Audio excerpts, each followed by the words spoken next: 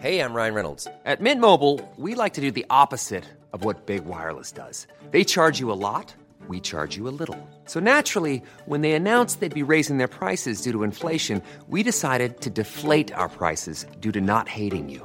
That's right. We're cutting the price of Mint Unlimited from $30 a month to just $15 a month. Give it a try at mintmobile.com/switch. $45 up front for 3 months plus taxes and fees. Promo rate for new customers for limited time. Unlimited more than 40 gigabytes per month. Slows full terms at mintmobile.com.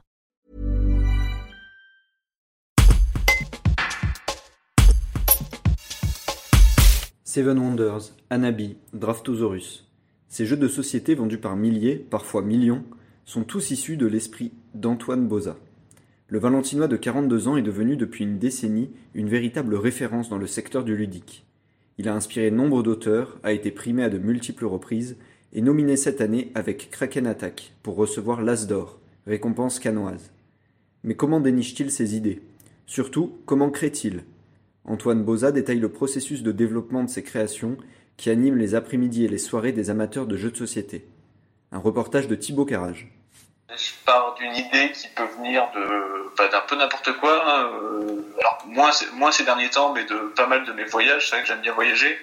J'aime beaucoup le Japon. J'ai fait plusieurs jeux qui sont à thématique japonaise puisque les idées me sont venues lors de voyages. J'essaye de voyager. J'essaye de beaucoup lire, de regarder des séries, des films, de jouer à des jeux vidéo. J'essaie vraiment de nourrir mon imaginaire pour faire popper des idées. Et après, toujours le même procédé. À partir du moment où on a une idée, il y a une phase de conception où je fais beaucoup de dessins, je prends beaucoup de notes. J'ai des carnets, j'ai des dizaines de carnets plein de notes.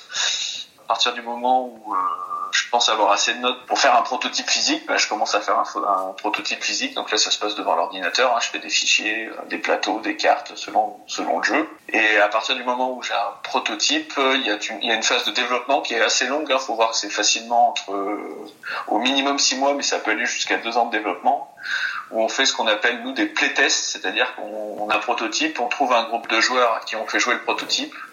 Ça marche jamais du premier coup. Donc après, on réfléchit à comment modifier le prototype, puis on organise une nouvelle séance avec des testeurs, on joue à la nouvelle version, ça marche toujours pas, on améliore, et on fait ça, selon les jeux, on fait ça de 50 à peut-être 300 fois, pour les jeux où ça a été le plus long, jusqu'à ce qu'au bout d'un moment, on se dise, là, j'ai plus envie de toucher au prototype, il m'a l'air vachement bien, et là, on rentre dans ce qu'on appelle la phase de prospection, on va taper aux portes des éditeurs pour voir si quelqu'un tombe amoureux du projet.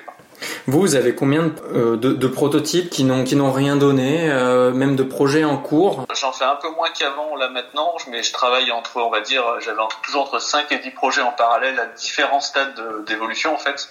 C'est-à-dire qu'il y a des projets que je suis en train de finir, mais il y a des projets qui sont au milieu de développement et il y a déjà des idées auxquelles je commence à réfléchir. Là, j'en fais un petit peu moins maintenant, notamment parce que c'est beaucoup plus difficile d'organiser des séances de playtest dans le contexte actuel. C'est forcément, ça a bien ralenti ça.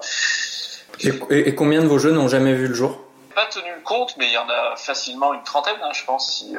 Si on regarde sur l'ensemble de ma carrière, il y a bien au moins 30 jeux que j'ai jamais finis.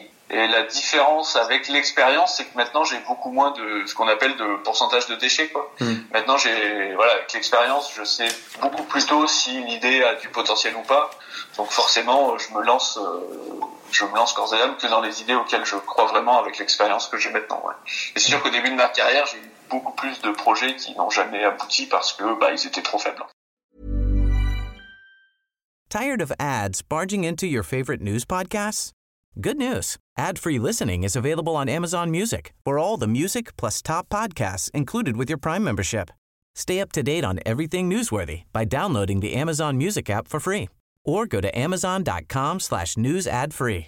That's amazon.com/news ad free to catch up on the latest episodes without the ads.